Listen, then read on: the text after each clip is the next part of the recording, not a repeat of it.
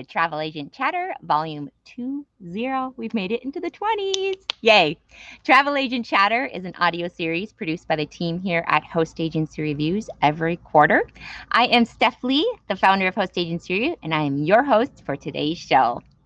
Today's episode is bursting with ideas from an agency that has drilled down into multiple niches. Some of the topics we'll be covering is how to use radio to grow your business, how to automate your custom FITs, and how to approach having multiple brands at your agency. Our guest today has over 25 years of experience under her belt, escorting groups between 20 and 100 passengers around the world. Her specialty is private and special interest groups, as well as promotion and come-along trips with radio stations. So there's a lot of fun stuff to unpack, so let's get on to the show. Hello, everyone. I have missed you.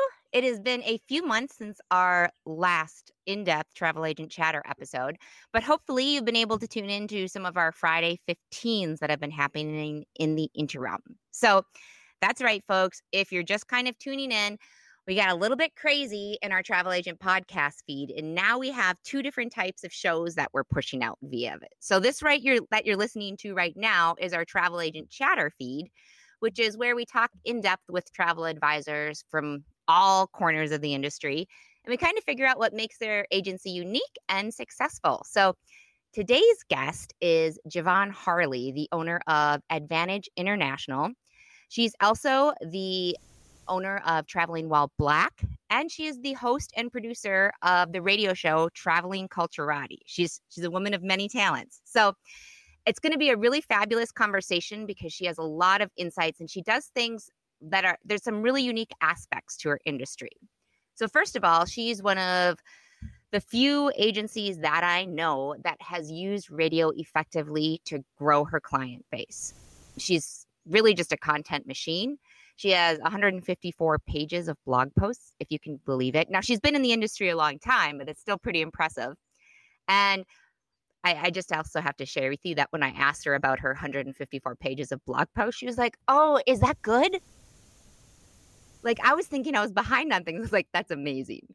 So I think it's safe to say with $2 million in sales and the fact that she has a very popular frequent traveler program for all of her super fans, that she is doing something very right with her agency. So before we meet Javon and bring her on, just a quick reminder that whatever format you're consuming Travel Agent Chatter in, whether it be via podcast, a video on our YouTube channel, or if you're reading the transcript on the site and want to see the sprinkled pictures of Javon throughout it, traveling around the world, we have got you covered. So any links and resources that we go over on today's show, those will be in our show notes. You can find those by visiting hostagencyreviews.com/TAC and clicking on episode 20. Now, to give you a quick itinerary for today's show, we're going to be breaking it down into 5 segments. The first is beginnings. We'll kind of learn a little bit about Javon's history. We'll talk about her business structure and some unique aspects of it. Then we'll move into talking about radio and how she's used radio. And we'll finish it up with our second to last segment that goes into the customized FITs that she plans. And then we'll move into our last segment, our usual last segment, which is the warm fuzzies. So there's so much to unpack today. I can't wait to start picking Javon's brain. So let me bring her in. Javon, welcome to Travel Agent Chatter. Hello, Stephanie. Thank you so much for having me. I'm so excited. Oh, it is so darn fabulous to have you on today. I'm super excited. Well, I'll tell you what, because I'm really excited to have you on, but I'm nervous, which I'm not normally nervous. And if you haven't noticed this yet, people will notice this because Javon has the most gorgeous radio voice ever. It's so silky smooth and composed, and it's kind of dreamy. And so I feel a little self-conscious. I've been drinking water all morning, and I've got 2 things of water because I'm going to be like talking right alongside Javon, and I have to make sure my voice sounds good. And I'm very hydrated. Fabulous. You sound fabulous. And it happens. I did a presentation to children ages 1 through 5. And I was so nervous because I'm used to presenting in front of adults, and these children made me so nervous. So that happens. I know. I was just like, how do I make myself sound so much better? So we're going to ask you about that in a little bit, but this is one of those Travel Agent Chatter episodes where we're able to tap into the brain of a longtime travel industry veteran. So she has been in the travel industry for 26 years. And I'm just going to go ahead and give you some applause there, because that means, Javon, that you've made it through the airline commission cuts, the recession, and now the pandemic, which is a lot of perseverance and dedication. So kudos to you. Thank you. That is a feat, I tell you. And I have a lot of gray hairs to prove it, although I use dye number 56. Oh. I'm starting to get some gray hairs. Like, they have all come in like right where like a widow's peak would be. Yeah. And so it looks like a Cruella de Vil streak, but I've decided to start calling it my wisdom streak instead of Cruella de Vil. Well, let's kind of talk about your pre-entrepreneur days, because prior to starting your agency, you were in the travel industry, but what were you doing in it? I worked for an airline consolidator, and actually even before that, I was into retail merchandising. I wanted to be a buyer and in the fashion industry, but I was a little derailed with that and decided to just take a travel agency course.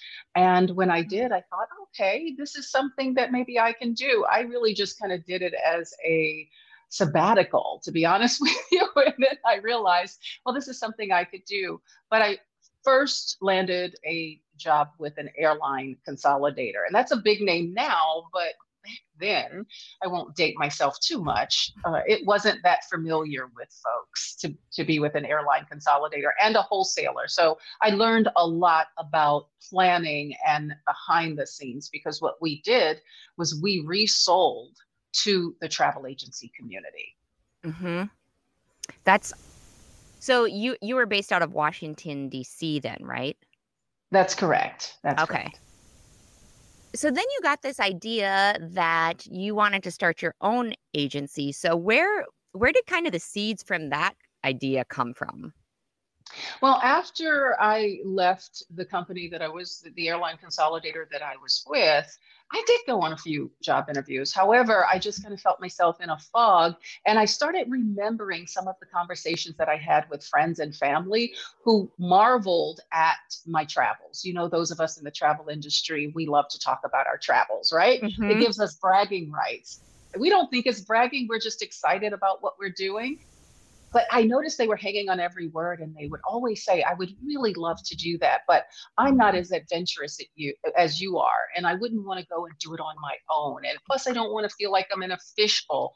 So that gave me the idea. And that's all I kept thinking about as I was in other job interviews.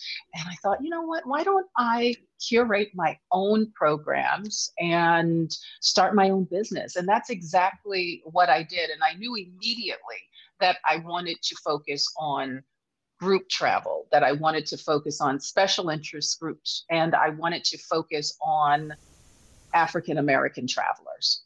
Mm-hmm. And you also kind of focused on the radio segment because your husband was in that field as well, right? Absolutely. Well, that kind of came a little bit later as I was doing programs for friends and family, but putting them together in my own groups and then inviting them to come along.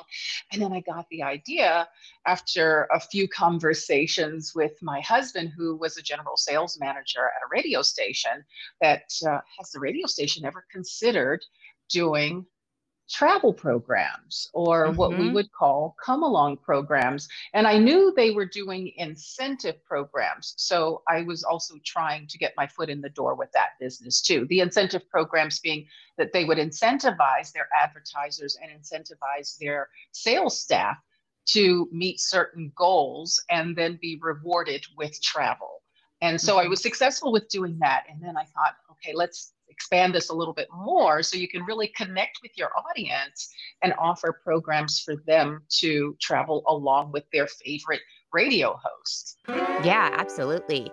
Well, let's move into kind of the next section, which is kind of talking about your business structure. So it's not unusual per se for a travel agency to have multiple brands.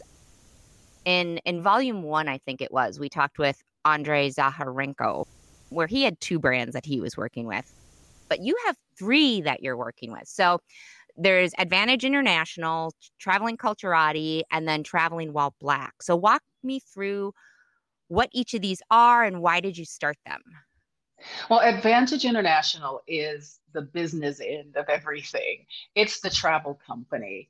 And Traveling Culturati is the radio show. And I came up with the name because my aesthetic with my group bookings through Advantage and my personal travel experience is a cultural and a heritage aesthetic and focus. So that's how I named the radio show. But I always knew that I would have another focus of the radio show, in addition to just providing travel information to the general public, to also garner more clients, to also garner more experiences, and to use the radio platform to grow my clientele.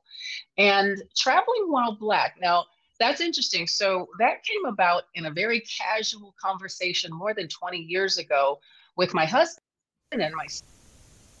We now partner, and he left radio and started working with me about 15 years ago.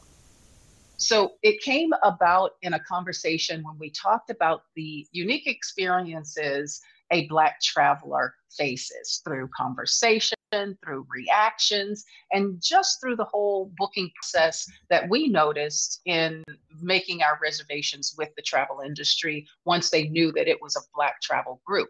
So we started saying, oh, this is Traveling While Black. We've all heard of Driving While Black and all of these things.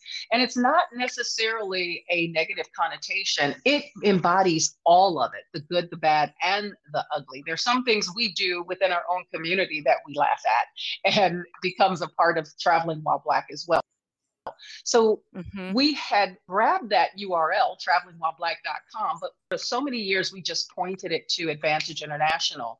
And a couple of years ago, we decided to use it on its own exclusively for a marketing brand, because all 3 really are cross-promoted. Advantage, as I said, it is the business end. It's the company that makes all of it has the expertise in arrangements, but Traveling Culturati are the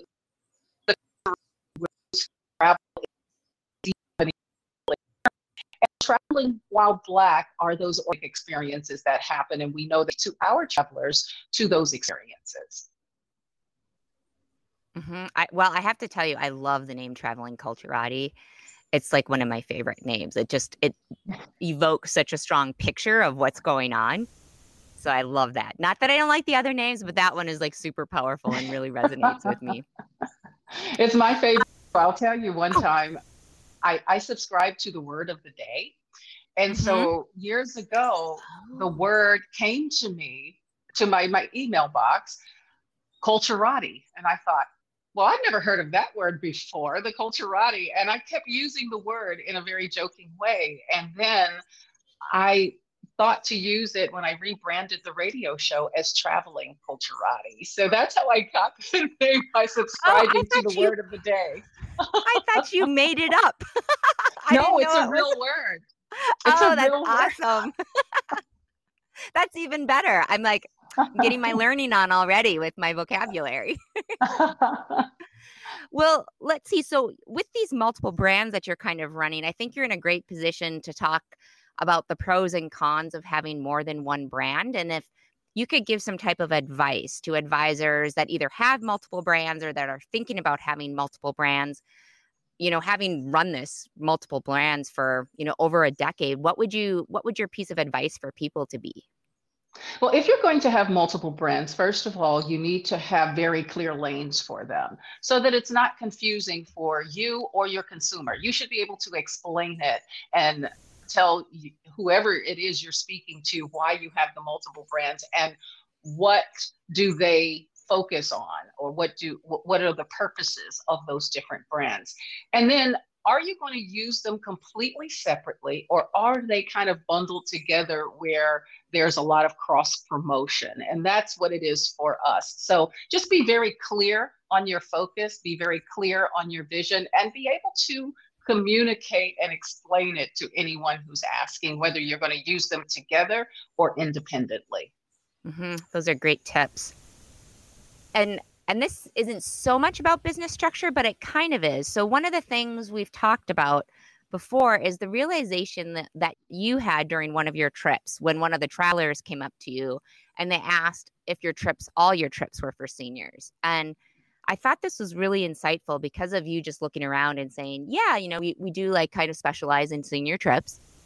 And that's our niche. You used it kind of as a reflection point where you took a step back to look at your agency with new eyes. So would you mind kind of sharing that story and how it changed things for you? Absolutely. And I think it's so important, as you said, to change your eyes because you always have to be willing to change. The travel industry is a very fluid industry. So you have to make sure that you're fluid with it. Otherwise, the industry will outgrow you or it will surpass you. And so, yeah, that was a realization for me. I like to say boomer versus senior because senior, I think, has a very negative connotation to it. But yes, boomers were are our primary demographic. But what I realized at that moment that my traveler said that to me was that one, we had been in business for 20 years. So if your demographic is the boomer demographic, they're 20 years older, right? So I hadn't really made that switch in my head. And so I knew at that moment that I needed to do a couple of things. That one, I needed to include another demographic, and I focused on Gen X. And two, I needed to look structurally at some of my programs, the amount of movement, how I communicated, the different challenges. And if I'm going to have one particular program that's going to have more adventure in it, then I need to be very clear with that so that the right people sign up for the right program. And so it wasn't that I steered off of that course. I just broadened my client base and started going more toward Gen X, still maintaining my core client group, which are boomers, because there's some very vibrant, active boomers that are very adventurous. So I didn't want to leave them out. And they've been with me for 23 years. So why would I turn away from them at any point? But I did have to make some adjustments. Yeah, that's, the last episode we talked with, that's volume 19, we talked with Becky Kirby kind of about accessibility travel and talked about, as the baby boomer generation is aging, this is a huge population that is traveling, but is going to need more assistance as they're traveling. So that travel companies and travel agencies need to start thinking about how they can accommodate, making travel more accessible and things that you should be asking. So that kind of ties in really nicely with it too, and something I think all agencies should be thinking about if they have baby boomers in their client base. Absolutely. And some very simple things like number of bathroom breaks and having facilities on a bus.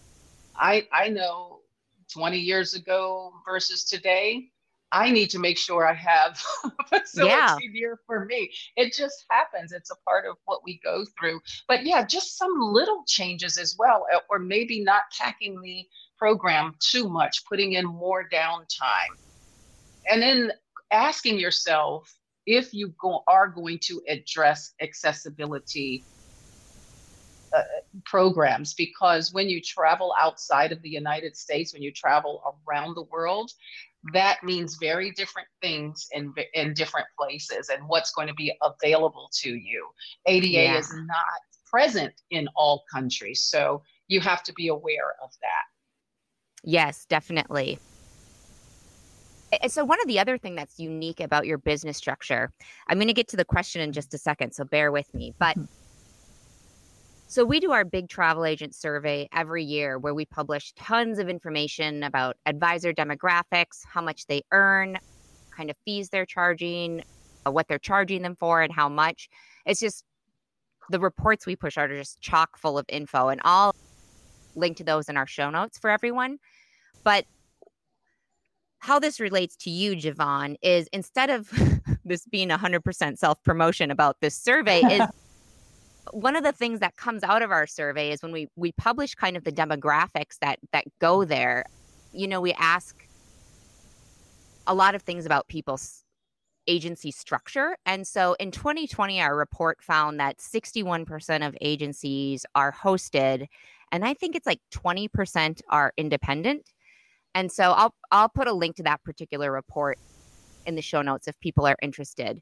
But anyhow, going with that is you've gone, you're not in that 61%. You're in that 20% that went independent. So the minority. And besides being independent, you're also very unique in that you don't belong to a consortia.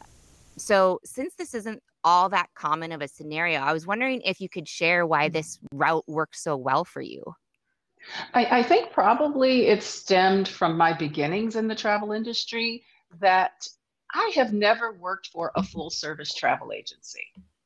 I have only worked for a consolidator or a wholesaler. Mm-hmm. So when I started my business, I kind of stayed in that same lane as far as the back end of the business. So I knew contract negotiation with the airlines. I knew contract negotiation with the hotels. I had some relationships, and I had done events independently before as well. So it was kind of a no-brainer. It wasn't even something that I thought about.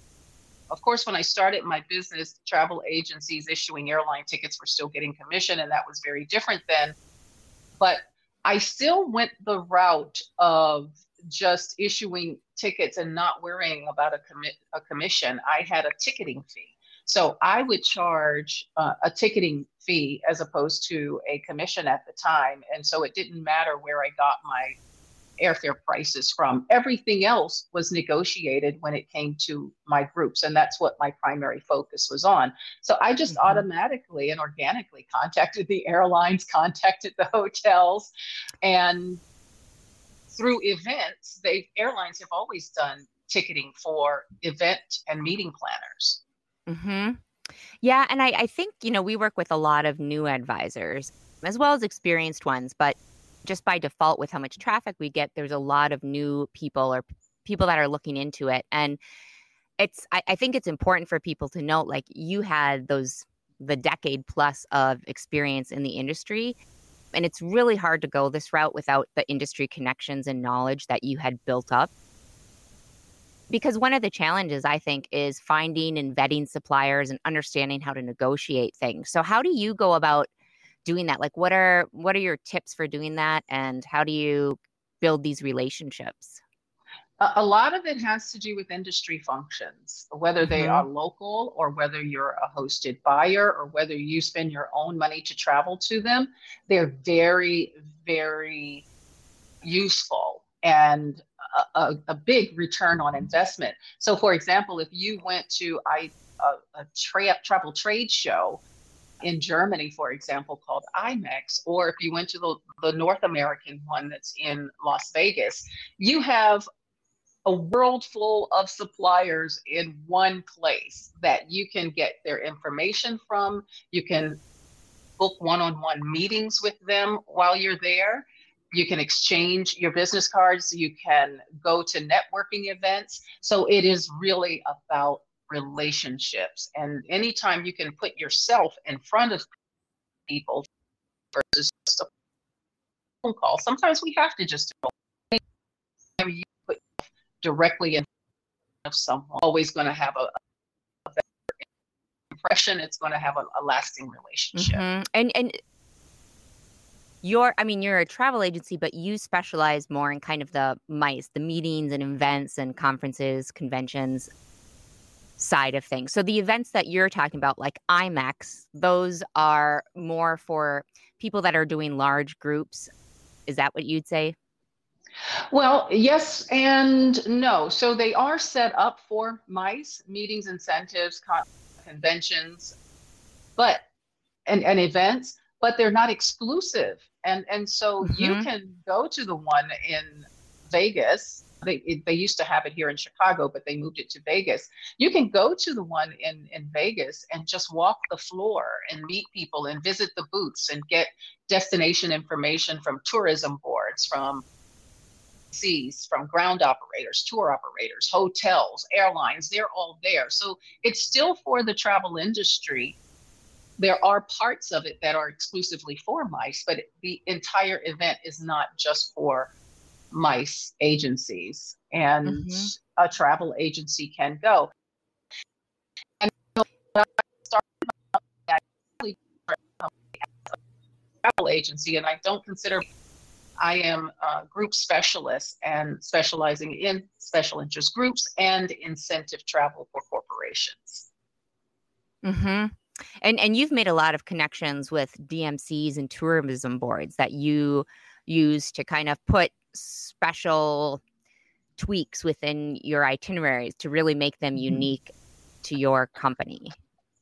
Yes, well, doing the incentive programs for corporations, of course, they have huge budgets a lot of times, but in putting these programs together, we have those immersive experiences that I love to do anyway, but they also have meetings, they have relationship building, team building activities and exercises. And so I've taken some of that and have implemented it into my regular or special interest group programs, not in the big corporate way, but in a way that is affordable, but it gives me that unique element to the itinerary, that it's not just your cookie cutter itinerary. Exactly. And what are your favorite, you mentioned IMEX, and what are some of your other favorite events to go to kind of network and get to know these people? There's EIBTM, if I can remember all of the acronyms, to be honest with you. There's ITME. That one is tricky. Yeah, there's ITB. Yeah, there's ITB, EIBTM, there's an AIBTM, and so the E and the A is European and American. Okay. And then there's smaller ones, regional, and there's just too many to list or remember, but there are a lot of smaller regional ones as well, depending on what the destination is. Yeah. We'll make sure to link to those in the show notes if people just want to see a list of the things that Javon just mentioned. And also to mention that we do have our events calendar at hostagencyreviews.com/events. So right now, I think there's about 35 plus events on there that you can take a peek at. So if you have events that you would like to list, the listings are all free. So please feel free to add those. Or if you want to see what events are out there, make sure to swing on by. Don't forget that. Don't forget there's ASTA, and ASTA will have their local events and their regional events, and then they have their international events as well. So you should be a member of ASTA. If you have a travel company, you should be a member of ASTA. I love that plug. And the whole HAR team is actually going to be in Chicago in a few weeks for ASTA's global convention. So hopefully we will see some of you there. Yeah. Let's see. So let's move into our next segment where I want to talk with you about radio, because it's an area that I don't know anything / a lot about. And between you and Jean's background and things, you're like bona fide experts in my book. So the first question that I have is for any tips. Like, I know you did like a broadcasting incubator in the very beginning, but it could be from anywhere, just your experience. So what are some tips for us non-radio people that can we use on our podcast or just our radio game that can, well, actually, you know what I'm looking for, Javon, here is how do I sound like you? With some tips. Well, one thing is record yourself. I'm not going to beat around the bush. Yeah, no, it's fine. It's fine. But record yourself and then critique yourself. And one thing that I did, of course, going to the incubator, they had us doing commercials, they had us doing voiceovers. And if you can change, I like changing my voice sometimes too. So if you kind of like playing around with that, even if you wanted to do something a little cartoonish, something animated, you can do that. But if you're not in that position where you're in a class, record some television commercials or radio commercials that you hear and try to really pick up on their tonations, their inflections, and their cadence. One thing I had to teach myself to do was to slow down. I can be a fast talker, especially if I'm excited, but if somebody's listening to you on radio, their attention span is already kind of short. So you want to make sure that they're understanding everything that you're saying. The second thing is then to practice it, kind of re-script those same commercials and try to read them yourself, but really listen to those inflections and those. That's the thing that you want to make sure that you're not monotone. So even if you're reading something, just kind of think of how you would naturally say it and then add some of those inflections. Like I just said, add some of those inflections. It may sound crazy if you're just talking to somebody generally, but on radio or just like what we're doing now, if somebody's listening to you, it's going to make you a little bit more interesting. And then those little things make them perk up a little bit more. And then what I always do is I speak from my chest. One thing I noticed in listening to myself is that sometimes I had a tendency to become nasally. So I started speaking and recording myself, but I started noticing how it felt here when I had heard the voice I really liked. So I can really feel that difference here versus having it, in here. So speaking from your chest. I also want to let you know that I went to School of the Arts in Washington, D.C. for high school and trained vocally. So you've got a lot going on there then. So I'm not feeling quite as bad. And singing, one of the exercises that we would do is speak our way through a song. So I've always been I had a lot of training with speaking, with singing, and so forth. Those are fantastic tips. And I am going to apologize in advance, everybody, if I'm just putting random intonations in during this and sound ridiculous. That'll be fun. I hear the difference already. You're my mentor. and also just bringing this back to, well, we're just going to do another plug for ASTA because I know ASTA has media training. I don't know if they have a radio specific one, but I know they have media ready trainings for advisors that they can take to make sure that they better understand how to look good on camera and how to speak. And I think a lot of the consortia do as well. So make sure to tap into those resources. Mm-hmm. Let's see. So let's talk about the side of Advantage International that works with radio stations with the come along trips and kind of the promotions, because this seems like a great way to gain exposure for your agency and get a lot of travelers. So how big are these trips? What are the normal sizes? Well, it really depends on the destination. A lot of times if we're doing something for the Caribbean, we can do hotel buyout. It could be something very like a single market versus a multi-market. And then on something more long haul, it's probably around 100 people. Mm-hmm. Okay. And it's not just like what I think is neat is you're not just doing these come along and promotional group trips with the radio stations. You also have had your own radio show for the past 10 years. That's the Traveling Culturati. And I fell in love. I listened to a few of them and I just fell in love with it because of the detail that you go into it when it comes to the destinations or the food or the history or the culture there. And it's not cookie cutter information. It's really fun factoids. And that's what I think helps travel agents really sell an itinerary and get people excited are these little tidbits of information that's like insider information they can look when they go there. So tell me about Traveling Culturati and what your goal is when it comes to researching those cool factoids and throwing them out during this show, because it's clearly something you're really passionate about. Well, that's where I started. What is my own passion?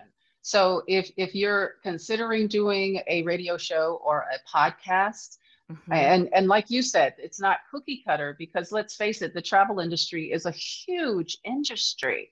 And not only is it a huge industry, but there's a lot of information out there. So you don't want to give the same information that everybody else gives. So what are you passionate about? What is your unique niche or your unique gift. And so for me, it was my curiosity with culture. And so that's why I came up with the name Traveling Culturati, even though it dropped in my box from the word of the day. So But amazing. it was these were the things that I enjoyed from my personal travel. And it's the same thing I do with my business. It's what I love personally about travel, and I'm sharing that with my clients. So I'm doing the same thing with the radio audience, is I'm sharing my passion with them. And you have to start there. Otherwise, you will start to sound monotone, and you won't be excited about what you're talking about. So when I rebranded the show Traveling Culturati, I wanted to bring that forward. And so when I would take my trips, when I would develop my programs for Advantage, I would also reach out to tourism boards and to destination management companies or guides that I had met along the way and said, I would love to have you on my show to talk about taiko drumming in Japan, or to talk about a tea ceremony in Japan, to talk about the naming ceremony in Ghana, or maybe hieroglyphics in Egypt, how wine is made, maybe talk about how something gets to a table. What is the favorite dish of the country? Or what are the three most defining cultural aspects of your culture? So again, it all went back to the things that I love to find out about when I traveled. And I thought they would be of interest to other people. And it has proven that they are. And Black history is something that's also very important to me as well. And so bringing that to my audience, and one of the things that really resonated with me and made me feel wonderful is that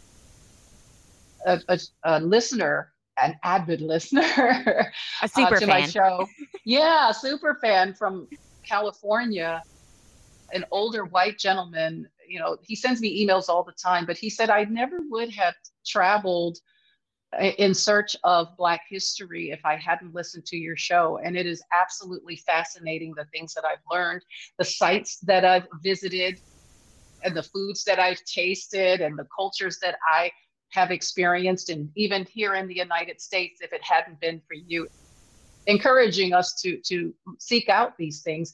And because he's a retired ranger, he sends me these nice little spots in national parks that are either placards or trails for Black history, which I absolutely love. Cool. That's really neat.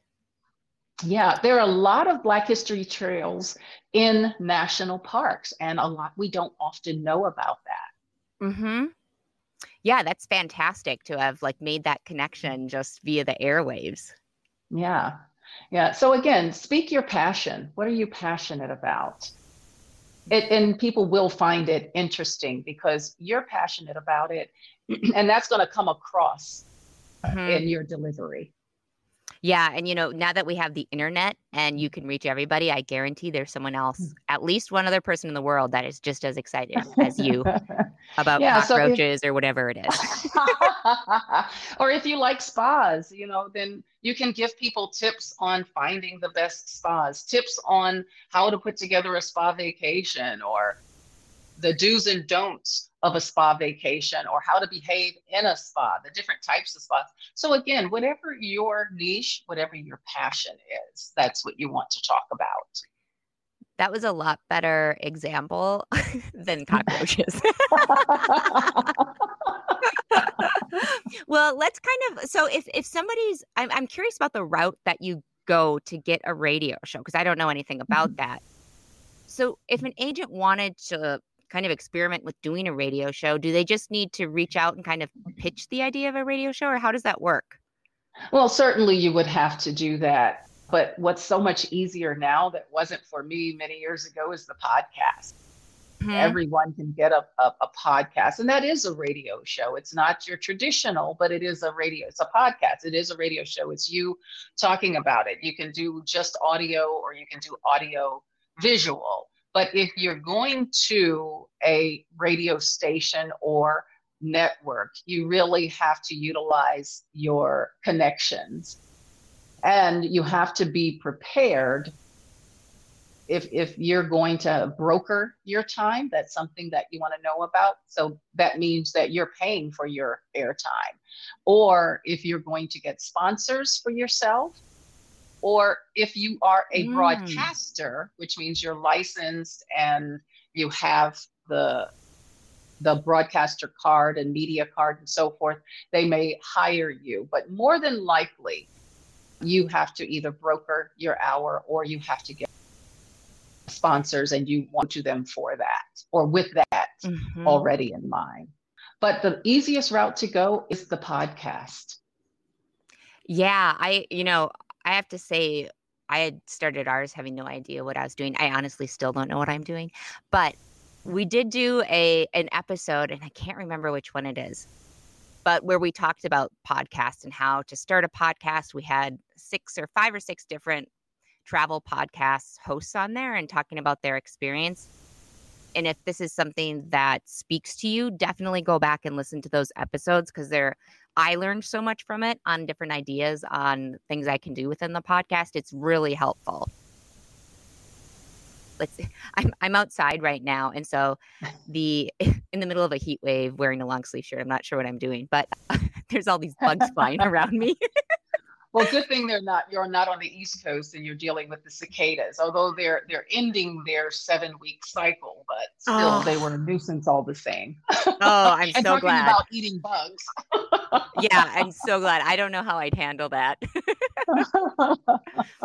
Well, let's see. So, just talking about kind of this interest in cultural things, or even like these fine specific details that can really help someone sell a trip or an itinerary or destination, and they want to integrate some cultural learning with their clients. What's an easy step they can take to do that? We talked about it a little bit, but do you have any other tips? I think tourism are very useful. Whether you're looking at tourism board or the city or region. The other thing you go to, and on their site you can also find cultural programs. If you just put that in cultural tours, you can see what different ones are. If For the you're for the tourism boards? yes, yes. The other thing is very, and I highly recommend, is go to the bloggers. Who's blogging about that culture? They have a lot of insight because usually they are there themselves and maybe they're even offering these programs, or maybe they know so much about it because usually bloggers they about.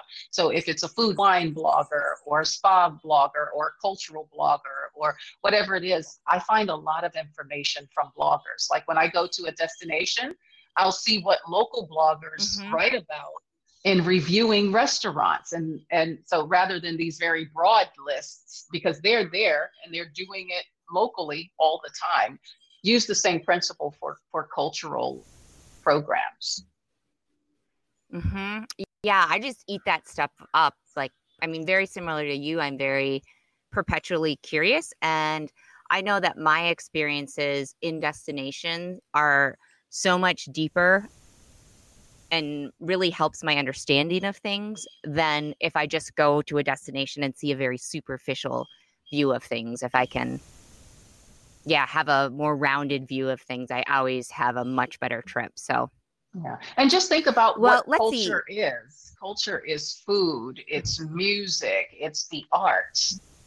It's even, political things that are happening. For example, one show that I did was street art because street art is a very Fun. cultural expression. And, we had the Black Lives Matter movement that really was highlighted this past year, but there are a lot of street murals about it. I had a muralist on, a professional muralist on, who talked about the street art that she does, painting entire sides of buildings, or even how some of the street art has made its way into the museum. Of course, it's an Hmm. outdoor museum because street art is everywhere, but sometimes that street art is expressionist. So just kind of think about what culture is. What is that definition of culture? And there's so many areas of it. That's so true. I'm based in Minneapolis, and after George Floyd's killing, obviously we had some problems, and a lot of businesses were boarded up. And like while it was a very difficult time, like in our neighborhood, it was also very beautiful. Like the murals that popped up on all that plywood was just gorgeous. I would go around and take pictures of it. And I sent it to my friend in Tokyo, and she was like, Americans are so creative. She's like, I had to show all of these to my friends. It's so beautiful. And I was like, Yeah. I know. And they ended up like coming up with a project where people could submit the pictures of all this beautiful, the street murals throughout Minneapolis during this civil unrest, and so that we could document it, because people take down the plywood, and then it was like, oh, Yeah. that was like a really beautiful mural. So that was cool. Like the U of M put something together to kind of document that. Yeah, and we have to remember that culture is forever changing. That's actually how I open my cultural segment, is that culture is forever changing. And it's the arts, the music, food, but it's also sometimes politics and strife. It changes our culture. It's forever evolving. So there's always an opportunity to culturally connect with a destination. Exactly. Well, let's move into the next segment, which is where we'll kind of talk about your and it's not uncommon for agencies to dabble in custom FITs or to do them, but that's like really your go-to type of travel. And when it comes to your groups, they're all custom FITs, and you work directly at the very local level instead of using a tour operator as an intermediary that uses their DMC connection. So I want to talk about a few of the unique aspects that Advantage International does when it comes to their FIT. So the first thing that I thought was really cool is that some of your clients aren't super tech savvy, but despite that, you still don't do any bookings via the phone. 100% of your custom FIT bookings are done by the clients online. So can you walk me through how that's done? Yes, absolutely. And considering, as I said to you at another time, is that with a boomer demographic, it was a little bit of a struggle, but we assured them that in that transition process, we would be on the phone with them and help them through that process. But yeah, so we put all of our efforts into the website so that there's a plugin basically so that we can manage our inventory, our pricing, and it can all be online. So that way we're 24/7 without having to Mm-hmm. be physically in the office 24/7. We try to answer all the questions on the website. They get a full itinerary, schedule, and they can their booking online. And we streamline so that it can be a very simple process. You just click book now, and then name and information, and then you can put in your credit card information, and then it transmits to us that we have the reservation. And we've also designed a traveler information form. So once someone is reserved on or registered on one of our programs, they can then go online and fill out the traveler information form that we can download into an Excel. So it makes it all so easy to Mm-hmm. manage everything so that we can eliminate as many human hands as possible. That's where a lot of mistakes come in. The more human hands it Yeah. has to touch. Yeah, I mean, and Yeah. if you're doing groups of 100, having to book 100 people on, like, via the phone is incredibly time consuming. And so I went through the process, and we'll link to your website so people can kind of see it with your itineraries and go through the booking process. But it was really simple. I was I was kind of surprised. I was like, "Oh, this is really, really nice." And I think when it was going through like the checkout, it said powered by, is it like Checkfront? Do you remember the name of it by chance? Yes, Okay. Checkfront is the online booking program that we use. Okay. And again, it allows us to have the inventory. There are a ton out there. And with that, there's also a wide price range. So you want to look at different ones and to see what you can afford, what you really need for your agency. but understand that it's going to give you the tools so that it'll make things much more efficient, save you time, because before we did all of this, we were manually processing invoices and payments and mailers.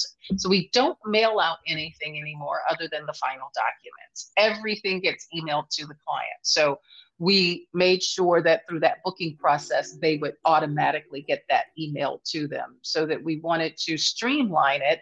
The clients got the information a lot faster. Of course, we have to load the information into the system, but it also allows us to do it in an aggregate way versus an individual manual way. Mm-hmm. And the payment processing too is automatic, correct? Yes, it is. So we do have a merchant service, and that too is plugged into the booking process. Mm-hmm. And then that gets processed, and it happens seamlessly, and it gets automatically deposited into our account. Oh, so nice. Everything is so nice. Real time. Everything is real time. That is just so nice, because I'm just imagining all the work behind like having to do a group of 100. And again, like you said, the errors that could be happening, and to be having that work done for you, and you just put the work in up front where you load it into the system, and then it's taken care of for you, allows you to have time to do like things that make the group more special. And let's see. So one of the things too during the checkout is I think it's called like let me look it up. It's like the single option. Like if there's any single rooms available, people can call it single willing to share. Yeah. Yeah. Single willing to share. So tell me more about that. Like how many people take advantage of that? Well, mostly women take advantage of it. Not so many of the gentlemen will take advantage of it. But I would say of our double occupancy rooms, about 10 to 20%. So the single willing to share gives the group or the individual members an opportunity to share a room with someone else so that they can avoid paying the single supplement. I know it's single supplements like this thing, explaining it to everyone. It's like, yeah. But they understand you're not sharing the cost of your accommodation. So that's why there's a single supplement, so that we can price it per person based on double occupancy and then single occupancy. So yeah, the single willing to share, when they make a reservation with us, they sign up as a single willing to share. And then that way their reservation is flagged, so that anybody else signing up for a single willing to share, we put them in contact with each other. We don't automatically pair people up. We encourage them to communicate with each other. And if they're living in the same city, maybe meet and have coffee to determine, yes, I want to live with this person for 10 days. Or definitely not. Definitely not. Or definitely not. And I can tell you that in my 23 years of I've had at most 2 issues. That's not bad. No. Yeah, like having one issue is amazing. Because, that's the thing I would worry about. And I would imagine other advisors would worry about if they implemented a program like this. But I think, like you said, it just comes down to having like the conversations and people seeing if they click or not. Right. And the decision is still ultimately theirs. And because they sign up as a single, they're already committed to going on the trip, and they're committed to pay the single rate in the event they don't get a roommate. And sometimes people say, you know what, I'm just going to go ahead and pay the single rate because it's already on my invoice. And after consideration, I just thought I'm on vacation. I want to have the room by myself. But some people say, I could buy a pair of shoes shoes and a handbag for that difference in price. So or put as a down payment on the next one. Exactly. So I think the success of it is because we leave it to them. They are always in control of that decision. Mm-hmm. Yeah. So the other thing that you do that I don't see that often is you include the air with your groups. So I guess 2 questions there. So why include the air with the group? Is that from feedback? And then who does the ticketing for you, since you're a non-ticketing IATA? Yeah, I think initially starting out, why include the air was because it was a natural process for me Hmm. that I worked for an airline consolidator. So in my thinking, the package should come with air. But also part of that is that the group arrives together and we provide group transfers from the airport to the hotel. So it's a great way to keep the group together. The second question that you asked was what? I forgot. Nope, no problem. I try not to ask two questions at the same time because I have a really short memory too.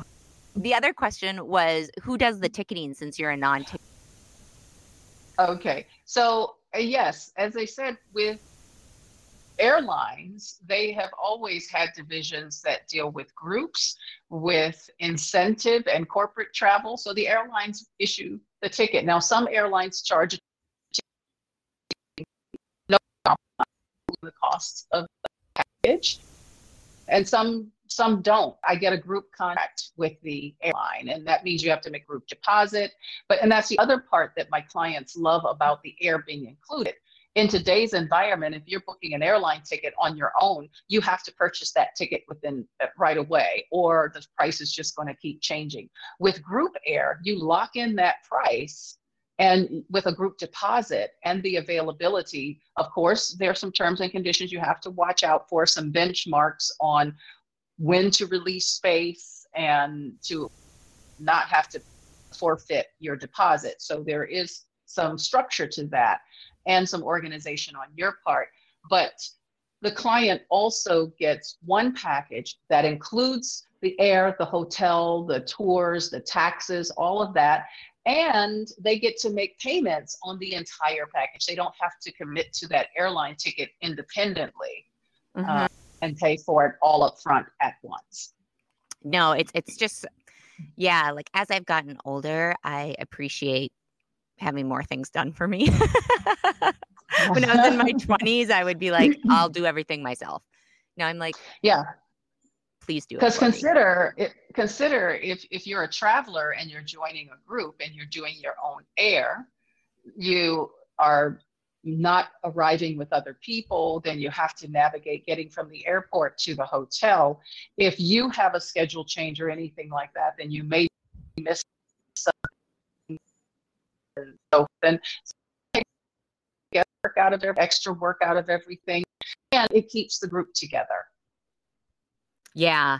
Well, another fun aspect and kind of unique aspect of your group is, and I think this is ingenious, is that you have special perks for clients that have traveled with you multiple times. So tell us more about how that works and what your thought process is behind this like frequent traveler program. Yes, we call them Advantage Elite. And if they're signing up for one of the programs that we promote on Traveling Culturati, we call them the Culturati. And so if they've Mm. traveled with us 3 or more times, then there are extra premium items that they receive with their packaging, or we'll do a special event for them on one of the free days or nights that we have within the program. So yes, and if we get, because of the group, any room upgrades or things like that, we pass those on to our elite or the Culturati members. So if the hotel says, look, we're going to give you 5 upgrades, then we'll go through our list of travelers. So if we can't give it to all of the elite or Culturati, then we'll go through the list, and those who have traveled with us the most will get those perks. Sometimes we've paid extra and upgraded them to economy premium or Mm-hmm. premium economy. So there are tons of different perks, and we do different ones to keep them excited about what are we going to get this time. Sometimes it's a special dinner, a cocktail reception, a cooking class, a premium item, or an upgrade on a flight or hotel room. Mm-hmm. And is the idea behind it just as a thank you to them, or is this, it also has a strong marketing component to it as well, I imagine. Absolutely, it does. So as you see, it's on our website, be Mm-hmm. part of the Advantage Elite. Also, when other group members see them with items that they didn't get, and they start to question it, or they hear, oh, you all went out to dinner. And it's like, yeah, well, that's what they do for those of us who have been traveling with them for a number of years. And oftentimes they come up and say, so how many trips do I need to do with you in order to get these perks? So yes, it's to thank the traveler. And I am very appreciative because some travelers have been with me for 20 plus years since the very beginning. And some of them travel with me on 2 to 3 programs a year. Some travel once a year, some travel every other year. And I love to see when they come together and it's like, oh, hi, I saw you on the Brazil trip, or we went to on the Australia trip together. I love seeing them interact that way. So it benefits them, and it's also a marketing tool. And I just get enjoyment out of their interactions about it too. I'm excited. I want to be one of the Advantage, elite, and I want a surprise every time and be like, what are they going to give us this time?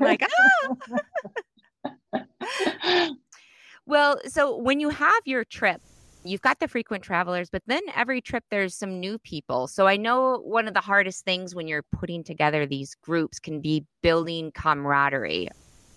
What type of things do you do to facilitate that group bonding, before, during, and after the trip? We do have online orientation, and that we either use GoToWebinar or we use Zoom so that everyone gets a chance to meet each other. If I have a single market event and it's for a client, for example, they may host a orientation in person, and I'll go to that city, and it's a chance to bring everybody together. We also do group activities. So we always have a welcome dinner. We always have a farewell dinner. So I love to wow them in the beginning and wow them in the end. Yep. But one of the things we do for the group activity is we tell them in the beginning, we have a special prize for someone at our farewell dinner, anybody who can name everyone in the group. And believe it or not, there's usually some very competitive people. I believe that my partner is. I'm amazed at how they could do it. But one thing we do when we first come together on the bus, we're at the airport, we're all loaded on the bus and we're ready to go. I always ask how many people have traveled with us before, and we get a raise of hands, and how many people are here for the very first time. And those people will raise their hands, and then I'll say to the frequent travelers, I want you to turn to someone who is traveling with us for the first time and let them know everything's going to be all right. And they all say it in unison, and it really is a good icebreaker. That's really smart. I love that. Do you do any games or anything for people to kind of mingle with icebreakers during your welcoming dinner? We do. So one of the ones that we've done, and Google is so fantastic these days, so you can Google group activities or icebreakers and they'll give you a whole list of them. But one that I do and I love is with our traveler information form. I have them provide me with some information. So I have some unique inside information about people. And so I'll do a questionnaire. Find father and daughter who's traveling together. So that's part of the mixer. So they have to go around and talk to other group members and find out who's the father and daughter, or who's the mother and daughter, or who's the mother and son, or there's a couple that's celebrating their 30th anniversary. But you have to go out and talk to everybody. So it's a whole list of questions about unique things within the group. And then they can fill it out with the couple's name and so forth. And then the first person to return that to me completely filled out, I reward them with a prize. Awesome. Well, this has been just it's a great time to wrap things up, because it's been it's been 60 minutes just full of useful info. So let's move into the last segment. And I'm personally of the opinion that warm fuzzies have never been more needed for travel advisors after the long year and a half that we've all been going through. So I know that, being a travel advisor and in the travel industry can be really wearing. There's a lot of big and small challenges that we all face every day with the pandemic. So the idea behind this segment is to kind of let people step outside of that and get a bigger picture of what's going on and why we still love what we do, because it can be very difficult, especially during these trying times. So, Javon, what's something that can bring a little bit of light into everyone's day and lift their spirits? What's your story? Well, I just think we all have to breathe. We all have to take everything with a grain of salt. I always say don't sweat the small stuff. And in the scheme of things, I'm grateful that my clients are still there. I connected with them through the pandemic when no one was traveling with travel webinar series. So always find a way to connect with your travelers, even if it's an email that says, checking in, how are you doing? These are trying times for everyone. And to receive the phone calls and the emails back from everyone was very, very rewarding. I just had one person call me the other day and said, I'm just checking in on you and Jean and Advantage. And I wanted to let you know that I'm okay. I've enjoyed receiving your emails and all of your tips and information to just keep me going and keeping me in the mind that I will be traveling again very soon. And that's very rewarding. That is, because sometimes it feels like you're pushing out content into a deep, dark hole when you don't hear back from anybody. And you're like, Javon's had 154 pages of blogs. And so we all know. Like, hello, is anybody there? Is anybody there? Echo. Well, I don't know about all of you, but I am feeling a ton smarter than I did an hour ago. So, Javon, thank you for sharing your invaluable expertise on everything that you've kind of gathered and thought of through the years with us today. It was really great. Thank you. Well, thank you so much for having me. It was such an honor and a pleasure. And anytime I get an opportunity to talk about what I do, I'm there. So thanks again for having me. You're such a fun guest, and it goes beyond your voice, I swear. Well, thank you, everyone, for tuning in and taking the time to listen to this episode today. That is all the chatter we have got for you today. Until next time, everybody. You can read a transcript, view the show notes, or go ahead and watch a video of today's episode by going to hostagencyreviews.com/TAC and clicking on episode 20. We'd love to hear your ideas on future guests. If you or someone you know would make a good guest, or if you have a topic you'd like covered on a future TAC episode, drop me a line at Stephanie@hostagencyreviews.com. I am always looking for unique stories. So, in fact, I found Javon when her husband connected with me on LinkedIn. Now is like, what in the world is this cool radio travel agency?